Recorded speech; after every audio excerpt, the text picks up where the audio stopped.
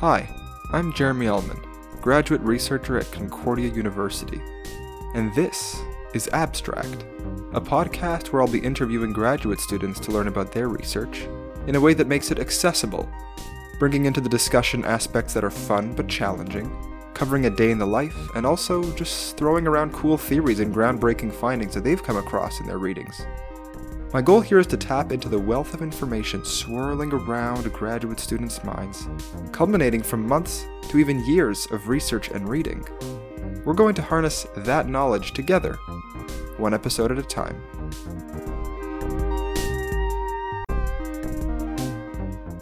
Before we dive right into things, here are some of the topics that we touched on in today's episode. We spoke about the three main theories of theory of mind in infants: the concept of change blindness, the Sally and Anne task, violation of expectation, what the speed of an infant's sucking behavior tells us about what they're thinking about, and how to stay organized and keep track of your academics, your readings, etc. Our guest today is master's candidate Eliza DuTemple. Lately, she's been working on a manuscript based on unpublished data, comparing typically developing children to children on the autism spectrum, based on tasks of naive or common sense thinking. For decades, it's been suggested that the social issues observed in children with autism spectrum disorder, or ASD, stem from their inability to develop a theory of mind, or the ability to assess others' thoughts, feelings, and intentions, and to act accordingly.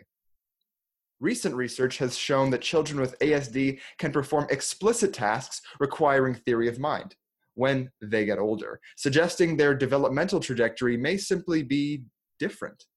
However, they seem to remain deficient in implicit theory of mind, as measured by the patterns of where and for how long they look at things during theory of mind tasks. Eliza is looking to compare performance on an implicit theory of mind task to performance on tasks of naive biology, which tests understanding of life and growth, and naive physics, which tests understanding of mechanical functions and physical properties. She's expecting that the children with ASD will underperform only in the theory of mind task. Her own thesis will focus on metacognition in toddlers, that is, their ability to think about their own thoughts. She's trying to understand how understanding your own thoughts may guide your ability to think about others. But results have been inconsistent and seem to depend on the specific metacognition task being used. More work is to be done before Eliza can determine if metacognition is a well-defined construct and if it can successfully be measured. But that's quite enough from me. So let me formally introduce our guest today, Eliza DuTemple. Eliza, welcome to the podcast. Hello. What's cooking? What's cooking? I guess theory of mind is cooking. Theory of mind's been cooking since we've been toddlers. Yeah, with a nice little side dish of selective social learning. And Whoa, big terms.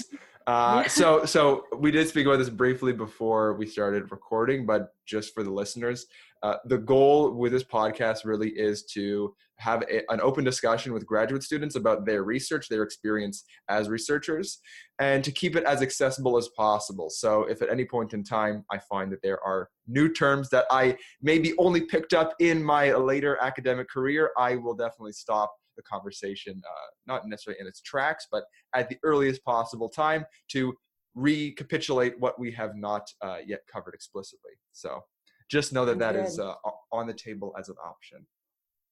All good. Yeah. Was there anything that I missed in that introduction? You did send me essentially that introduction that I tweaked slightly.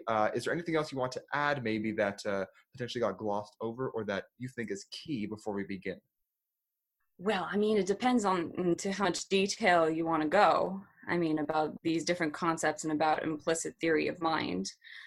Basically, in the most recent years, we found that implicit theory of mind, or basically how your gaze behaves during theory of mind tasks, can sort of predict, or it follows your belief tracking in a task. All right, so let's say you're sitting a kid down and they're watching a little video. So the task that we use, there's a protagonist and he watches his little car go into one garage. And then a phone rings and it distracts the protagonist. So the dude looks away, and while he looks away, the car changes and leaves one of the boxes and just leaves the scene entirely. And then the protagonist looks back at his boxes, and the two boxes lit up, and we measure where the children look. So at which box the children look. Now, if they have theory of mind, we expect them to look at the box where the protagonist thinks that his car is, right? Because they are inferring the protagonist's thoughts, right? Because they think. Okay. It's like a dramatic irony in a film when you know something that the protagonist does not. Mm-hmm. Okay. Exactly. So we can measure first look. So that look, that first instinct where the kid looks towards one box or the other. And we can also measure differential looking time and calculate a differential looking score, which is essentially how much longer do the children look at the correct box versus the incorrect box.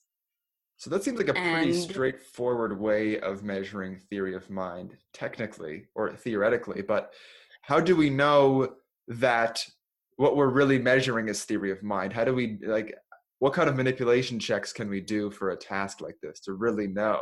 Because, of course, the trouble with research on small children is you can't just ask them explicitly who they're thinking for, right?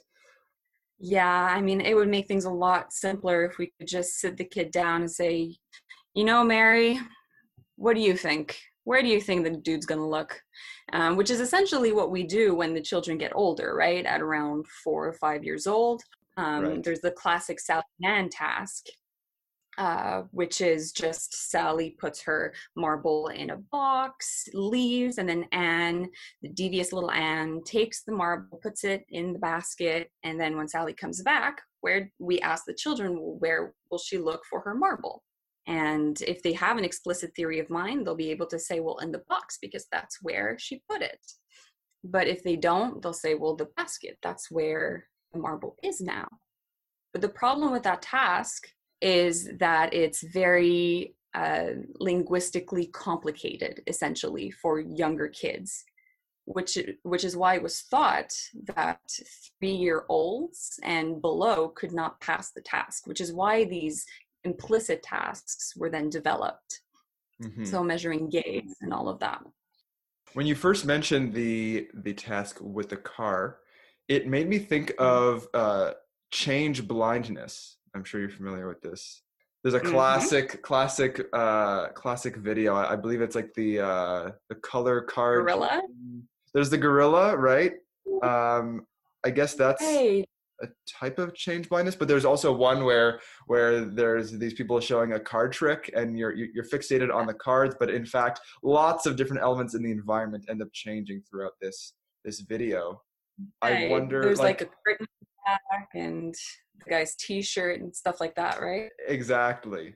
So when the child is watching the screen and they see that a car is being changed or moved, it seems like the theory of mind operates kind of on this change blindness, where I guess maybe not exactly because the protagonist isn't actually in the scene looking, so they don't see the change. Maybe I'm going off on a bit of a tangent that doesn't actually apply, but I had briefly thought of change blindness in terms of something in the environment changing. Well, I think the key difference here between those two things is that in change blindness, you're looking at the scene. So the protagonist here is not looking at the scene, right? He's not seeing the car, or he's not attending to something other than the car in the scene. He's actually looking away, right? Mm-hmm. And the infants, when they watch such a task, we think what they're doing is tracking the protagonist's beliefs. Right. So where does the person believe his car is? Okay. So I have a question then. So theory of mind then implies that we have an innate desire to track people's beliefs, or that we do it maybe even unconsciously. Exactly. That we have, there are these ideas of early meta-representational abilities, right? So some people believe that that they're as a very, very young, infants have this ability to track mental states, and it's like an innate almost module in the brain. We innately want to understand our social environment, and that makes us sort of, I guess, implicitly good or instinctively good at tracking thoughts, beliefs, feelings, intentions, and how that guides others' behaviors. Is there a point in child development where we actually basically hit a peak in terms of our theory of mind abilities, or is this a skill that develops all throughout adolescence and even later into adulthood? Well, I mean, that's an interesting question, because for a very long time, so this initial task of Sally and Anne was developed like in the 80s. And Simon Baron-Cohen, who was basically the first one to test these things, had this theory that the key issue in ASD was an inability, right, to develop a theory of mind. And he created this Sally and Anne task, and he found that essentially, as a 4 years old, neurotypically developing children would pass the task almost invariably. So as a 4 years old, essentially, you have a theory of mind, period. Mm-hmm. But I mean, we've come to know that it's a bit more complicated than that, because they hadn't considered things like a second order theory of mind, for example. So a good example of that would be, have you seen Friends? The show Friends. The show Friends, yes. Yes, I have. Well, you know the episode where everyone finds out that Chandler and Monica are dating, and then Rachel and Phoebe go on this whole ploy to try to trick them. And then Phoebe goes, well, they don't know that we know that they know we know they know. You know, things like that. Sure. I can't say that I remember that episode specifically, but I definitely see where you're going. So please continue. It's a wonderful episode. What are you doing? But regardless, so that's the idea of a second order theory of mind, that you can essentially think about others' mental states about your own theirs. Okay, like metacognition. Kind of, yeah. So obviously it gets more complicated, and then there are other researchers who essentially decided to start playing limbo and started asking, well, how low can we go for the theory of mind tasks, right? And one of the most groundbreaking studies was Onishi and Baillargeon in 2005. Mm-hmm. And they had about 15-month-old infants sit in front of a violation of expectation task. So essentially, they built up an expectation in the child based on their behavior and based on the child's looking time during the test trial. They could assess whether the child was expecting the outcome of the behavior or wasn't. And they said that this expectation was based on the actor's belief while they were doing the task.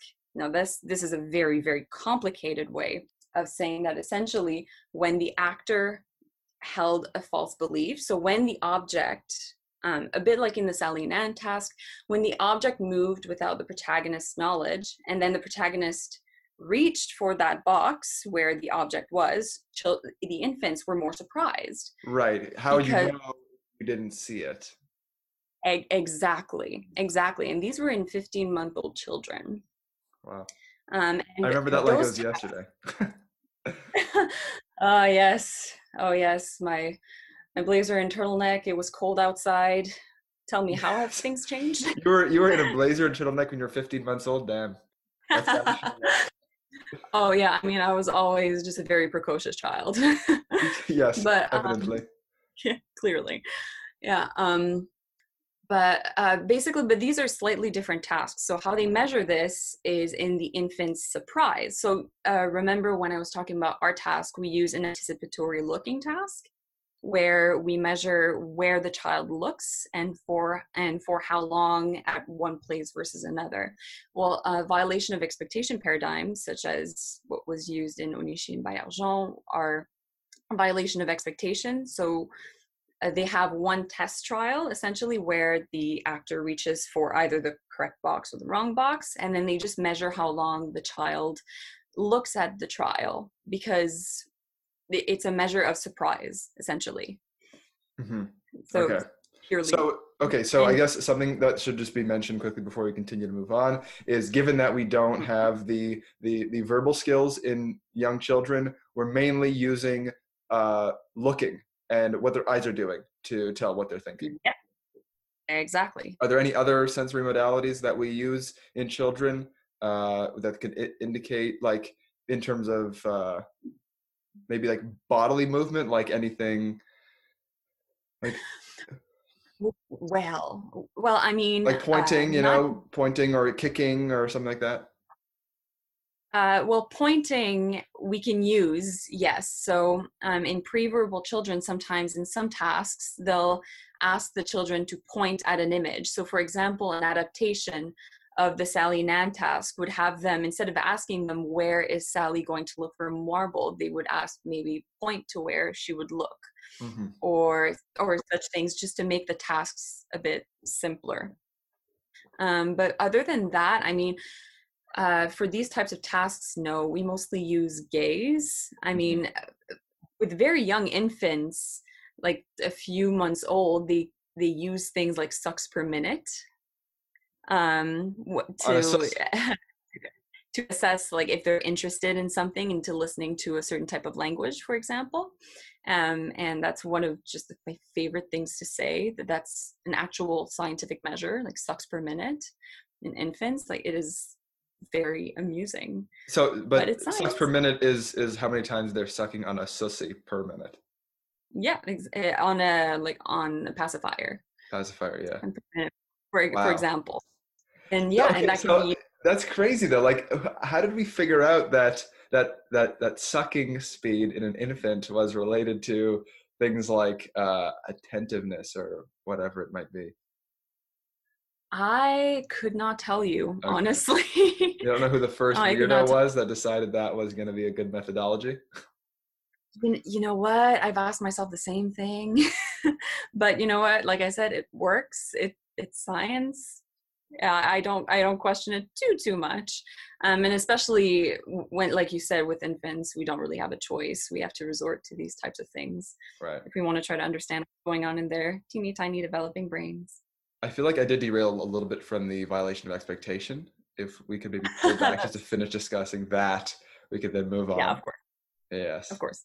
My last point on this is that actually different types of implicit tasks don't necessarily correlate very well with one another, which is one of the problems that we have in a literature right now. We have a bit of a replication crisis, Hmm. because like violation of expectation paradigms um, are actually a little bit more robust than certain anticipatory looking paradigms, which are in turn more robust than certain helping paradigms. So paradigms where children have to help, like actually actively help a protagonist Right. through a situation where they hold a false belief or something. It is interesting that you mentioned that, because when I had Sean on the podcast, we spoke about violation of expectation in terms of humor. So Yes. Uh-huh. lots of jokes are written in a way that you actually do violate the listener's expectation, and that leads to an outcome of laughing as opposed to increased sucks per second or sucks per minute. So it would be very interesting for a stand-up comedian to tell jokes in front of an audience of people with pacifiers and just watch as they continue to suck at ever increasing speeds. Uh, I as don't opposed think that would work in adults, unfortunately. No, eh? No, Um, okay. All right. that paradigm is very, very specific to infants. To But infants. interestingly, I've always thought a bit of humor in that way as well, as a violation of expectation, but more than that, also as kind of a boundary in the cognitive sense. And they've shown that people remember information better at boundaries, as determined by your hippocampus, essentially. When you say And I've boundary, always you wondered, mean what exactly? I just mean like, for instance, sorry, I used to do memory research, so this Yeah, just hits really close to home. perfect. But for instance, if you're learning like the order of faces, like you're just shown, like let's say 10 faces in a row, Yeah. and you pair two faces at a time with a certain room. The context will be the room and then the faces, and then as the room changes, then that can essentially create a boundary between one room and the other, and you remember information better at boundaries. So you'll remember faces at a boundary better than faces which are like, let's say, like smack in the middle of the presentation order, So let me just see for if example. I understand this. Let's say I show you 20 pairs of faces across two different rooms. So I'll show 10 pairs of faces, and that 10th pair that occurs right before I switch rooms to the 11th pair in the second room, those boundary pairs will be the most salient. Essentially, yes. And I've always wondered if that's why we tend to maybe learn better when things are paired with humor, because there's a bit of that boundary effect, like we don't expect it, and therefore maybe we remember it better.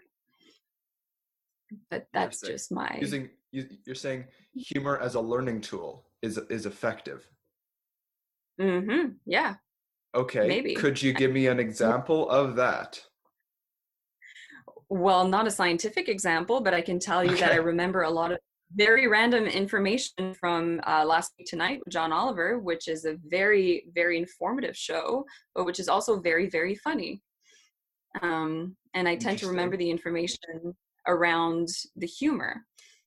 But yeah, so Okay. that's, again, you would need the scientific backing for that. And that's very much of a tangent. It has nothing to do with infant research, but No, but that's okay. But if you. that's interesting. I do like tangents, and I do like where this is going right now because, from what I understand in my limited knowledge about memory, is that memories that are negatively valent or that have carry a negative emotion generally are remembered more strongly and for longer. So Yeah. humor and laughing, I would argue to say, are generally positively valent. Um, Mm. but you're saying injecting humor can make something easier to remember. So maybe compared to a baseline of neutrality, Maybe, yeah. anyhow, I mean, definitely a if bit of a humor deviation. really is, yeah, but if humor really does act as this violation of an expectation and that is this boundary, then it is possible that yes, we could see this effect. I don't know how robust it would be, because you are right. Memories that are negatively valent tend to be better remembered, and that has like a very important sort of evolutionary effect, right? Like we need to remember the bad things that happen to us so that they don't happen again. Hmm. So that's just adaptive for us to do that. Right. Fair enough. One thing that I always think about when I talk to people who study children is how did you get to the point? How did you decide you wanted to work with a demographic that you could not really speak to? That's at least part of what makes research interesting for me is the ability to study people like me. Yeah, how did Uh, you like what drew you to children as a study subject? well, I've always loved kids. I mean, I know this is just very cheesy to say, especially that like I'm a woman, so I feel like I'm fulfilling all types of stereotypes right now. Hmm. But I've always just been very interested because kids are like, they have a certain vitality about them. They're just very interesting and they're interested in many things. You know, they Okay. ask a lot of questions, they're very curious.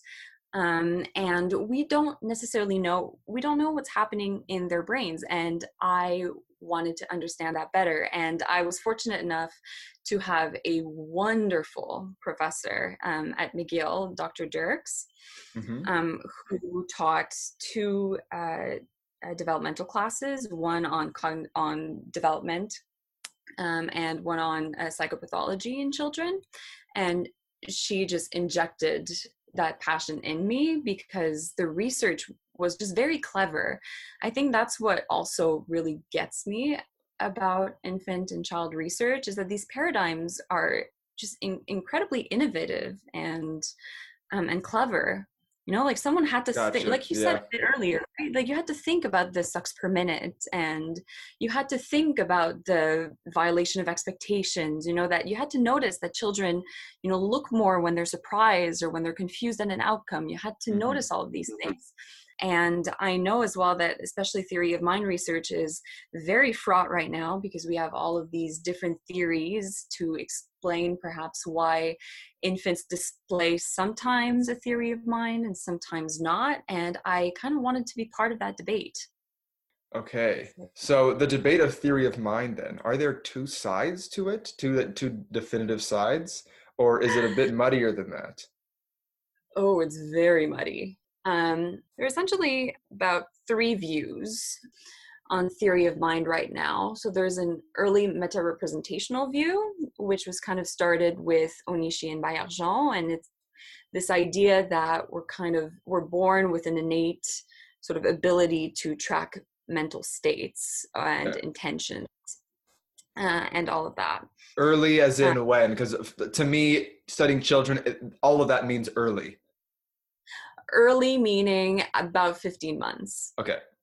So like in around. the toddler research, I guess, are we saying that like the demographics you're studying are between 15 months and 4 years? Is that basically the range? Okay. Before 2 years old, I would say that's comfortably infancy research. Okay. And so and there are different also facets, right, of theory of mind. So we have these we have goals, beliefs, intentions, and it's pretty well agreed upon that intentionality is an understanding of intentionality is developed fairly early at around 6 months. But false belief is thought to be kind of the litmus test for whether or not you have a theory of mind, because it's one of the most complex mental state to attribute. Right. Okay. So belief is And different than like desire, because you're saying at 6 months, kids know what people want. or their intentions, at least, for Okay. example. What they would like to Um, do. so for example, a simple task that tested this was they had two toys on two pedestals, and then they had a hand reach for a toy repeatedly. Hmm. And then on a test trial, they switched the toys, and they had the hand either reach for the same toy or reach for the same place. And they found that kids were more surprised when the hand suddenly changed for the other toy. So reach for the same place with the different toy. So you can understand by that the children had ascribed to the hand the intention of reaching for a specific toy. And the second part of that experiment was, instead of a hand, they had a wooden stick. Okay. Um, yeah. I love the And cleverness there. Okay, so you're taking away the human agent, sure. exactly. And they found that they found essentially the reverse pattern. So when the wooden Oh, I stick love that. That's amazing.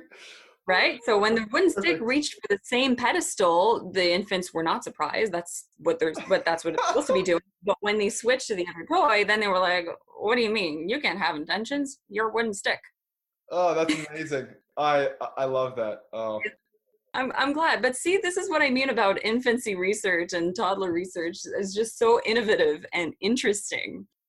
I also just like the image of like adult humans tapping pedestals with sticks and watching babies suck increasingly rapidly on their sissies and whatnot. It's just a hilarious setup. Like the kinds of setups I see in my lab. Well, first of all, most of the time I just leave the undergraduate students to their own devices in a dark room where they're staring at a computer screen. So I could do my own interesting manipulations there. But yeah, I could definitely see just by virtue of listening to this specific paradigm why child development research would be interesting for the researcher. Yeah. Yeah, I mean, it requires also a lot of acting on our part, right? Because you often have to interact. Well, anyways, before this pandemic, you had to interact with them in person, Right. right? And there was a lot of acting involved in that. And I've had to, like put up. Well, some of people in our lab have put up puppet shows for the Wow. children, and those are tasks to evaluate things like social learning or theory of mind. And I've had to also emote, essentially, in congruence or incongruence with an object that I was given. So for example, if I expressed a need for a spoon and then was given a spoon and then acted sad, that would lead kids to not trust me in a task right after, because they thought, well, I can't trust her. She's sad when she gets what she asked for. I can't trust this lady. They don't want to learn from me when Is that it always happens. a little bit sad for you too when you realize that you've created distrust in yourself? A little bit, but they tend to be very forgiving. Yeah. Yes, especially the 2-year-olds. Are they equally Um, forgiving when you pull your hands out of your pockets and show them that they're actually just wooden sticks? they would probably be heavily traumatized. Yeah, I wooden would. sticks for fingers. That's why you can't trust me. I'm a broomstick. Man. Oh God. Hope not. Yeah, no, not quite. But yeah, that's just another example of how these tasks can be just very cleverly designed That's and great. interesting as well for us to breathe life into them. Essentially little plays for the kids, and they always Yeah. have a lot of fun. I love it. Which is That's great. This was a bit of a deep dive into well, just off the central discussion we were having about the three sides of the right. theory of mind debate. So just to bring us back there for a sec, all good though. Love these tangents. Yeah, You also said there was the early metacognitive, meta representational. meta-representational, yeah, around The 15 so months. this is also known as sort of a rich view theory of mind, so Okay. that infants are essentially like kind of have a fully formed uh, theory of mind early on. It's a bit more complicated than that, but let's just move on to another view. So there are also leaner interpretations of theory of mind. So one of them is just this leaner view where infants would base their reactions on simple associations in the behavior. So essentially, associative learning. So, for example, instead of thinking, oh, the child is looking longer because they're tracking beliefs, they're looking longer because that's not where the object was last seen, or it's not the same configuration as before. So, for example, if they associated the object with the actor, then that would be an association. And if the object is not at the same place with the actor, then that might be a different association. And maybe that's why they would be reacting surprised or reacting in a surprised manner. So it sounds like a little bit more conservative then. Exactly. So there are these rules, these associative rules, or perhaps it also has to do with memory. So some people have advanced the theory that maybe children or infants are just not good at remembering where the objects were, because I mean their memories are still developing. So perhaps that's an issue as well. So in all, like this view just advances other simpler, more parsimonious explanations instead of just jumping directly to they understand thoughts. Okay. So I'm going to ask you which one appeals more to you, and then I'll tell you which one appeals more to me. Is there a Well, third though before we do that? yeah, I think exactly. So the third one is a tiny bit of a middle ground and seems to be gaining a lot of traction. So it's a two systems theory of mind. okay. So we would have a first system that develops very early, and the system would be completely implicit and unconscious. So infants might be really reacting to thoughts and beliefs, but they might not be doing so consciously. And then later on, a second system develops, which is more conscious and controlled, and that would be our explicit, essentially, abilities in theory of mind. This sounds very Kahnemanian. Very what? Sorry. So Daniel Kahneman wrote a book called Thinking Fast and Slow, where he Oh, outlined two systems, like a mm, fast acting system one, which is more implicit, and a more, I guess, yeah, slower system two. yeah. Essentially, it's very, very similar. And that would explain sort of the inconsistent behavior, because we've done tasks that, for example, in our lab very recently, we published a paper. This was a recently graduated student, Kim, did a project where she had infants watch essentially the same task as Onishi and Baillargeon, but instead of a human agent, it was a toy crane. Oh, yes. I And remember this from your presentation. yes, exactly. And what did the infants do? They actually ascribed mental states to the toy crane. So this kind of is a bit of a nail in the coffin because, sure, they seem to be tracking beliefs, but no adult would ascribe beliefs to a toy crane, right? And they did the same paradigm with adults, and in fact that's what they found, is that adults did not behave like the infants. So one of the explanations that we advanced what in the discussion was, well, it might have been this two system theory of mind acting. So the How infants, young were these children? yes, these were infants. They were about 16 months old. Okay. So you Hmm. think that they were still operating on their, I guess we can call it system one, or this early system Yes, exactly. This early unconscious system. that doesn't really differentiate. It just says, okay, things are moving. There's got to be some intentionality here. Yeah, essentially, like there's a lot more complexity there, because we have to consider, was the toy crane giving off enough cues to suggest agency? We argue that not really. But I mean, there is some gray zones in there, because they have shown that children do attribute mental states not just to toy crane, but also to geometric shapes Sure. or moving blobs. Or I don't know if you've heard about that study. I think it was Klin 2000, but they essentially show little videos with geometric shapes, and you can easily ascribe mental states to those shapes. Right. It's with triangles, right? Yes, exactly. Yeah.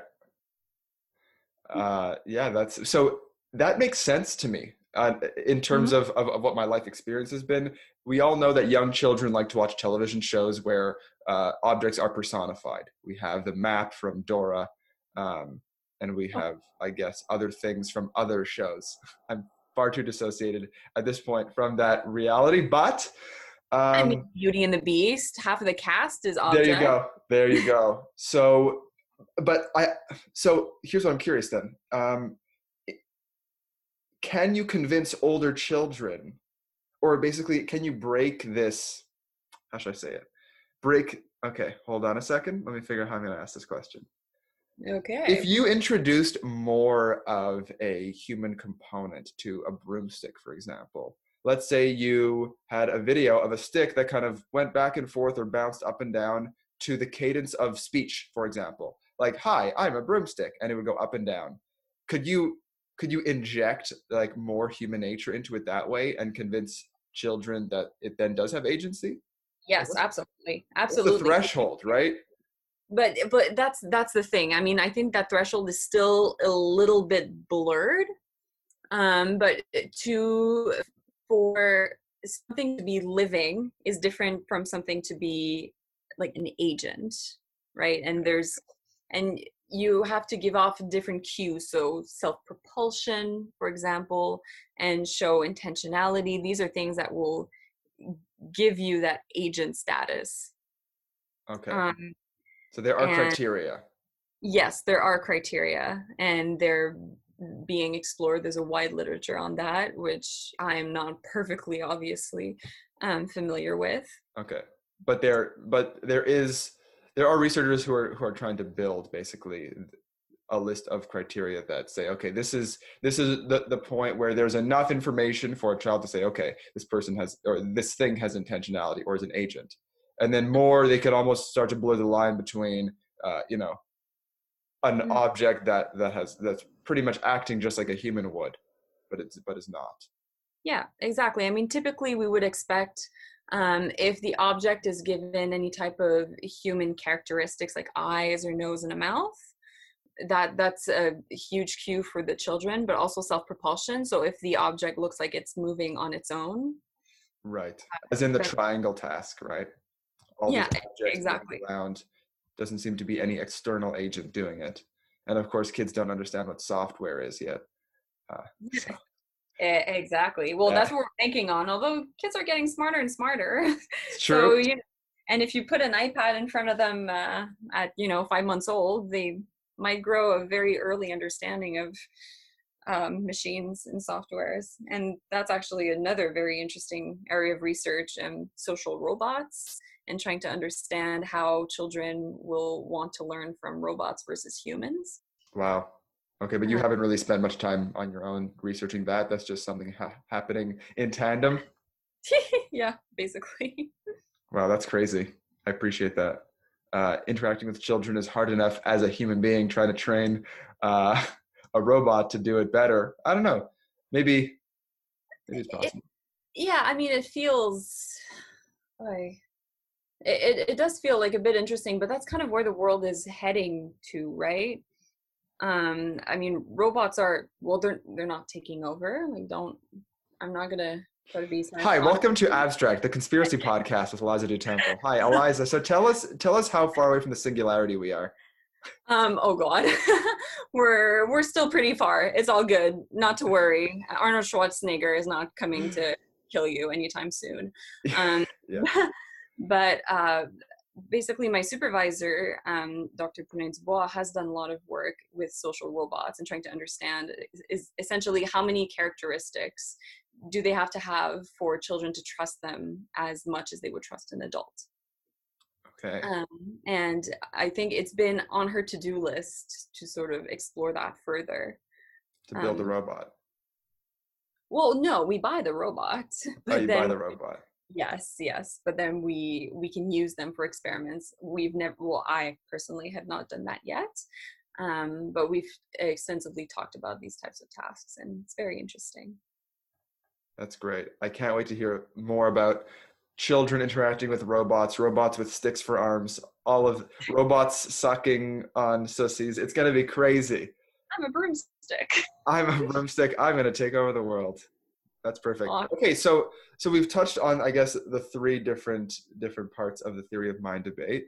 Which one do you associate most with? The meta representational, if I remember correctly, is the first one. The second one was and that's the rich theory. Then we have the leaner theory. Then we have the the dual root, dual level, Yeah, the two systems. two systems. Well, I think that so far the two systems is very compelling. And I think there's a lot of evidence mounting, and it can help explain, I think, some of the inconsistencies that we've been seeing. And as research goes, now we have so many studies that have been done with these different paradigms, and now we know which paradigms might be a bit more robust, might be better to use, and that may lead to more conclusive results as to what exactly is happening with theory of mind right now in infancy, and if it's fact or fiction. Do you think there's something happening where this is something that I also think about in terms of finding a theory that seems like it's not too simple, right? You don't want something that's too complex or too simple. You want something nice in the middle. And so now that you have this like two systems, thank you, two systems theory, it just seems almost intuitively better than trying to answer everything with like one sweeping argument. Yeah, I mean, it's almost like you said, it's a bit of a Goldilocks argument. Yeah. Right, it's like it's not too hot, it's not too cold, it's just perfect. It's a bit of a middle ground view, but that's often how research goes, right? You find a certain result and you claim something based on these results, and then someone's going to find that absolutely egregious, and they'll try to disprove you, and they might be able to, but then the problem is over the years there have been so much volley in between those Right. two views, right? So we try and And reconcile them. yeah, and another problem is just the publication bias, right? Not a lot of papers will necessarily want to publish null results. So if you try to replicate the study, but then don't get any results, then there's a possibility that you won't be published. And I think for a while, that's what gave a bit of an edge to the early meta-representational view, because it's much sexier to publish about 50-month-olds having theory of mind than not. Right. Okay. I feel that. Well, I mean, it's tough. Even in my own field of research, just from what I've read, I've always, maybe even in a biased way, found the theories that are just a little more complex, a little more enticing. When it's too simple, it often feels too good to be true. Yeah, and yet all of these theories kind of claim to be the most parsimonious, right? Or like the simplest, the most direct. For sure. Just in the last month or so of doing some literature review for my thesis, I've compiled a Word document of theories I've come across in papers. And before I started doing that, which was definitely a mistake. So for those of you undergraduates listening, or anybody at any point in your academic career, if you haven't started a Word document or a Zotero or some kind of reference manager of some sort, keep track of the theories, because there are so many theories that have been posited over the years. It's impossible to keep track, and it's actually it's quite overwhelming, and pretty much Yeah. impossible to reconcile all of them anyways. So Yeah, and also just maybe also an Excel document with a list of all the papers you've read. That's also very helpful. yep, Um, sure. just yeah, I mean, if we're giving out tips to undergraduates, We're that's giving out tips. This is Tips Friday. I think we should come up with a catchier name than Tips Friday. But Fun Tip Friday. fun. Oh, okay, that's cute. Yeah, yeah, there we go. So keep a list of your theories and keep a list of the papers you've read because your supervisor will ask you about them. Yes, and you'll ask yourself about them, and you'll have no idea what you had done in the past. Organization is key for sure. Good tips. Yeah, Thank you, Eliza. Very good yeah. tips. Oh, there is plenty more where that came from. Yes, I believe I'd also mentioned this either with Sean or with Alexandra, um, that it's one of the beauties about staying in a field for any duration of time is that you get to continually learn from the people above you who've made mistakes.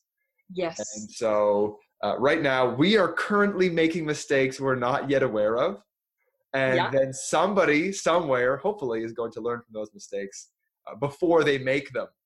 And so I actually tend to derive a lot of enjoyment just from knowing that fact about my own reality and yours and everybody else's, is that we're going to make mistakes. And as long as either we or somebody else can learn from them, it's all good. Absolutely. I know I'm very conscious that in a year when I'll be writing up my master's thesis, it'll be like working with a very incompetent collaborator, but the collaborator is you, but a year before. Yes, that's funny. I like that. So, yeah.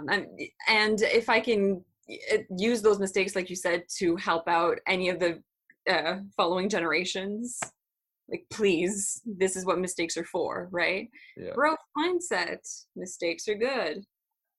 Growth mindset, you said? Yes, growth Yes, mindset. It's absolutely. very, very important principle in education and learning. Hmm.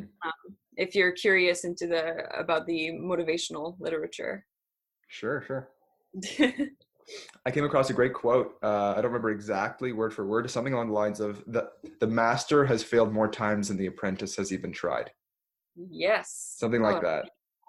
that's So beautiful and very encouraging. yeah, I love that. And so yeah, I guess takeaway Friday. Sorry, I'm gonna stick with the tease. Takeaway Friday is um, don't be afraid to fail. Definitely not the first time it's been said, but it's going to be said again, because sometimes these seemingly obvious truisms or proverbs, they do ring true and they are repeated for a reason, and it's because if you really think about them, then you might get something out of it. So Yeah, yeah, absolutely. Please do not be afraid to fail because and also remember that everyone else is failing with you. I think that's also like a very important thing to keep in mind that like you're not the only one that's like flailing a bit. very true. If someone claims to not be failing, then they are failing to be truthful. So Yeah. ha, gotcha. Woo, gotcha. Okay, Yeah. so speaking of failure, Eliza, what is the biggest failure you've experienced in your experience so far in grad school, in terms of either reading a paper about an absolutely horrendous horrendous study that failed miserably, or in your own personal experience in the lab? Well, when we started writing the manuscript, I was actually using one of the wrong variables for the results. Ooh. But this was because this was, like I said, this was not my project originally. This is unpublished data. Yeah. And I was basically just using the wrong column on SPSS. Uh-oh. What was the variable supposed to be, and what variable were you using? Just to see how different they were. It's just the theory of mind measure. I was just supposed to use the theory of mind measure from the first session and not be averaged between the two sessions. That's it. But it was a very honest mistake. Right. But it was the kind of thing that, set us back maybe a day or two to rewrite the results, and all of that. But obviously there are other like little things, right, that kind of pile up, right? So I focused a lot on my classes, and kind of neglected that list of readings, for example, that I was making. And then suddenly when it came time to focus on my thesis again, I had a folder with like 30 somewhat papers that I had read, not all of which were listed. And I couldn't remember if I'd read them or not, and led me to have to reread a lot. Right. Wow. So these kinds of like organizational oversights, like it's very important to find a balance between like the classes and the research. I think, and that, well, I mean, speaking anyways as a clinical student who has way too many classes. Right. I don't know what your life is like exactly. I did have my own classes to take, but not nearly the same volume of coursework.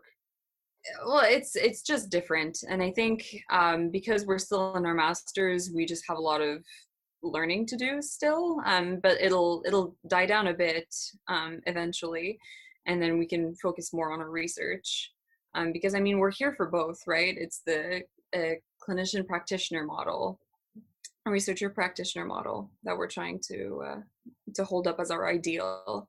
Mm-hmm. Which one are you more enticed by so far? Oh, well, I mean, I'm not going to lie. I mean, I want to do clinical work eventually. That would be my more permanent job. But in the meantime, I mean, I love the research. I think it's also helping me develop the organizational skills that I know I'll need for the clinical side of things. And it's, I don't know, it's just very interesting, and I like learning, and I would like to also disseminate that knowledge. So if I could, maybe eventually be like a part-time lecturer or something, and sort of help spread that love of knowledge and science and psychology, that would be great. Awesome. Well, you found the right podcast to spread knowledge. I guess the goal of most podcasts is to spread knowledge, but this one more than the others. Yeah, I totally agree. I knew that you would be doing a great job from the minute that you opened your mouth in Central Topics and made morphology interesting. Oh, great. I'm glad you enjoyed it. You earned my undying respect, because wow. The paper you gave us to read, I wanted to tear my eyeballs out. But so then, slight backstep here to explain what Eliza's talking about. For this course we took back in the fall 2019. Up until very recently. Up until mere weeks ago, it was a full year course. But I did a presentation. We all did presentations in the class where we had to give the class about a week before the presentation a paper that kind of touches on the kind of topics we'll be discussing. I selected a paper that was very difficult to read. Very difficult. It was not even remotely an introductory paper. It was a huge oversight huge failure on my part. Just not to just put Eliza under the microscope here, but I failed miserably in my selection. Everybody was against me. I got torn to shreds in the responses. Which I replied to individually for every single response, by the way. So you can go check back. I replied to your response. Oh, no way. Oh, good for you. Well, I mean, you're making up for it with the podcast here, right? You're trying to make research accessible, much more accessible than that paper. maybe that failure actually led me to reel so hard that I decided to start a podcast in order to kind of counterbalance my failure to be accessibly science oriented. So anyway, you're saying that the presentation was definitely more accessible than the paper. So Yes, you're an excellent public speaker, and I could not believe that I was actually interested in all of that intricate talk about syntax and morphology. And it's only that last part, the I couldn't believe I was interested, that hurts a little, because I'm I like to think that what I study is just inherently interesting. It is interesting. Like, I've taken a linguistics class Okay. in my graduate degree. I am interested in it. I think it was more the expectations that you laid with the paper Yeah. that made me so surprised at enjoying the presentation so much, because I was expecting to not understand a single word that was going to come out of your mouth. Great. I appreciate that. I actually wish that I could say truthfully that I gave the difficult paper so that the incongruency would be so large that no matter what I said, it would seem like butter. I'm glad you enjoyed it, and I'm glad you felt that way. I think it wasn't just me. I'm sure of it. Lovely. Enough about myself. How would you describe yourself as a person? Okay, sorry. So this segment is called "How Would You Describe Yourself as a Person?" Friday. Oh, So okay. it does really happen. Friday. Yeah, it'll really happen whenever. But this is a question that I have so far asked to both guests before you, and I intend on hopefully asking all of my guests so I can compile a list of people's self-descriptors. So the question is, I guess, twofold. The one is, how would you describe yourself as a person? And also, how would you describe yourself as a student? And how do those words relate to each other? Are they the same? Are they different? Do you flip a switch at the end of the day when you go from research to just fun Eliza, or regular life Eliza? Well, I guess my self-identity has always been very much tied to my studenthood. Okay. Quite honestly. I've always, when I was a kid, I wanted to go into medicine. So I knew that, when I was 6 years old, I was like, I need good grades if I want to get to med school, type of thing. So the two have always been very intertwined, but I've always loved the arts as well. So if I could describe myself as a person, I think I'm just very passionate about people in general.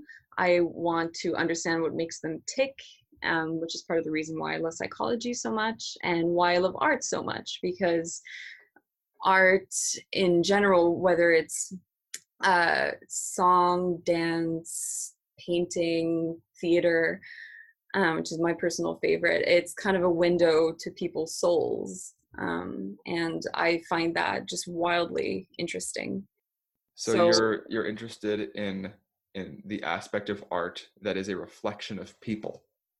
Yes. All comes back to the people. You look at a piece of art, or you create a piece of artwork, and it's not just beautiful or great in its own right, but it is beautiful and great by virtue of exhibiting a piece of humanity.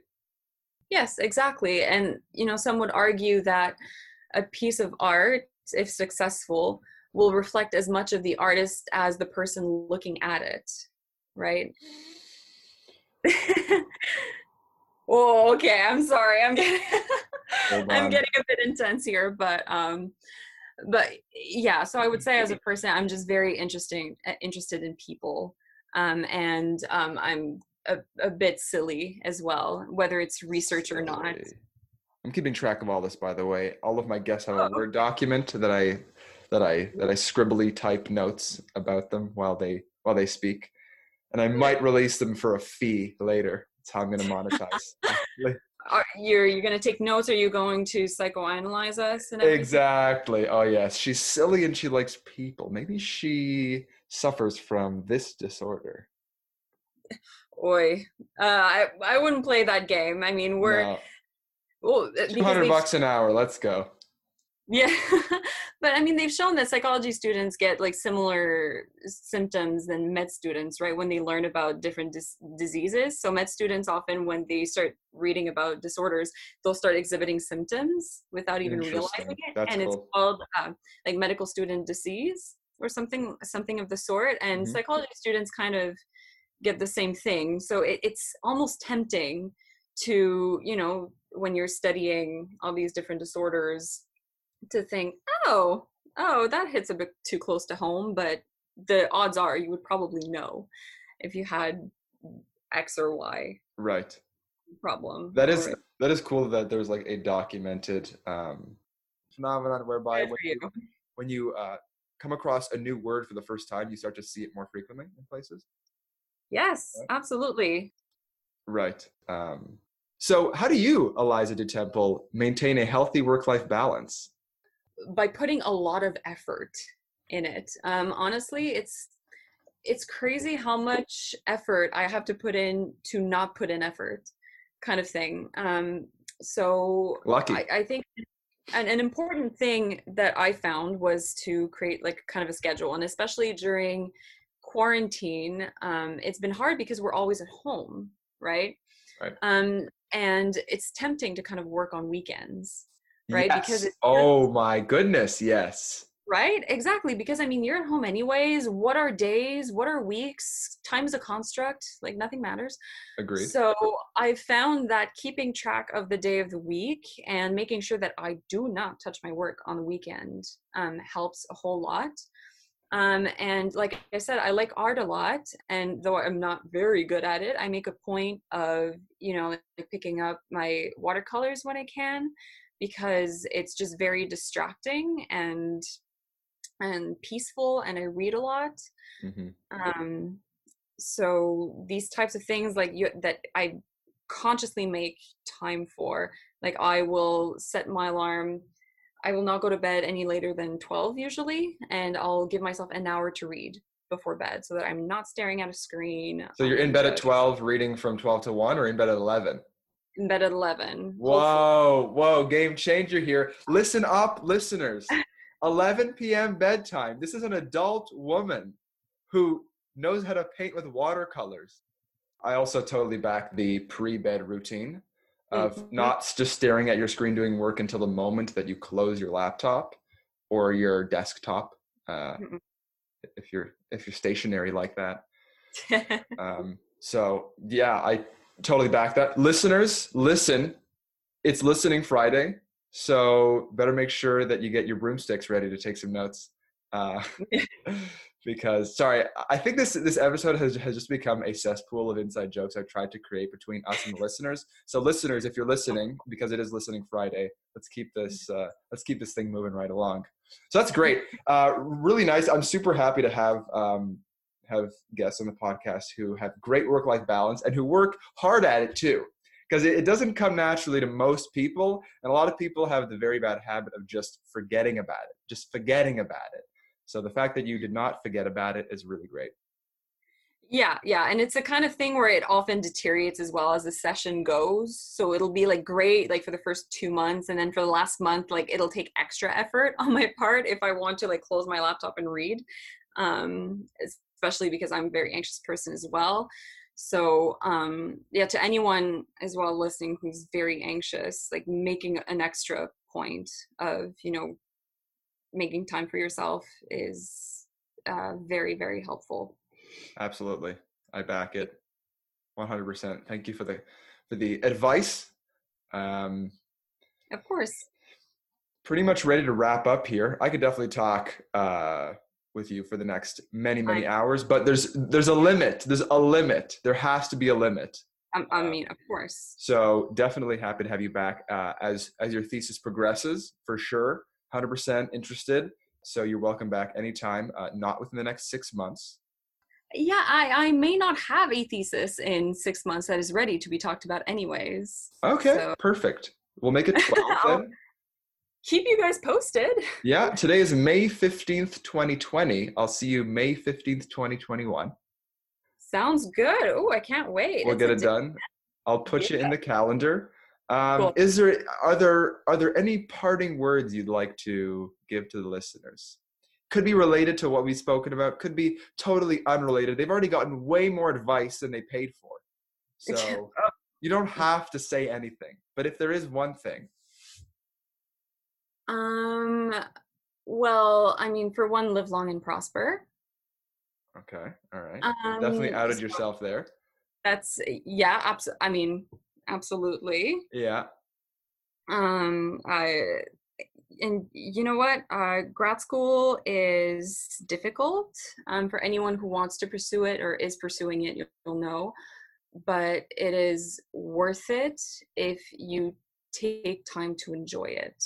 And part of that is taking care of yourself, and it's making sure that you're doing research that interests you, and try to remember why you're there in the first place as well.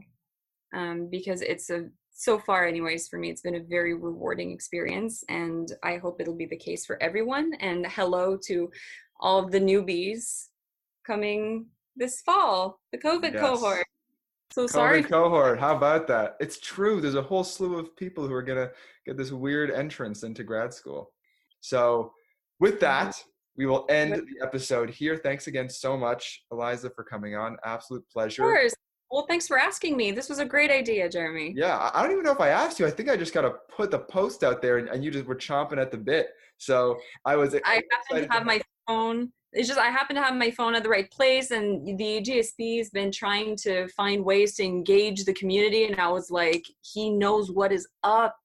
I do. So, yeah, you do. That is one of the things that I know. I know 3 things. More about those other things on the next episode, so you're going to have to stay tuned for the other 2 things that I know. I'm going to have to keep track of this so I know to mention. Hold on a second. That's a lot of things to know. Yeah. There are sub things within those things. Eliza, is there anywhere that we could reach you on the socials? On the socials? Well, yes, I have a Twitter, Eliza Temple, and on Facebook, just Eliza. Just Eliza. You're like the Madonna of the academic world. Yes, of course. I'm Madonna, Cher. No, Eliza de Temple. But yeah, feel free to send a message if you're curious in my research or at my lab. I work at the Cognitive and Language Development Lab. Shameless plug. Our research is awesome. Look it up. It is awesome. I just learned that in the last hour, and hopefully you did too. So perfect. Amazing. Have a great, fun Friday. Thank God it is what it is. And I will see you all around. Thanks for listening. If you liked what you heard, you can check us out at AbstractCast on Instagram. If you have any feedback, please feel free to leave a comment on the post for the current or any previous episode that you might have listened to. Or if you're a graduate student and you would like to be on the podcast yourself, you can drop us a line at abstractcast@gmail.com. This podcast will be released weekly on Sundays and is also available on Spotify, Apple Podcasts, and pretty much everywhere else you're going to find podcasts. So feel free to check us out around the internet. Until then, take it easy.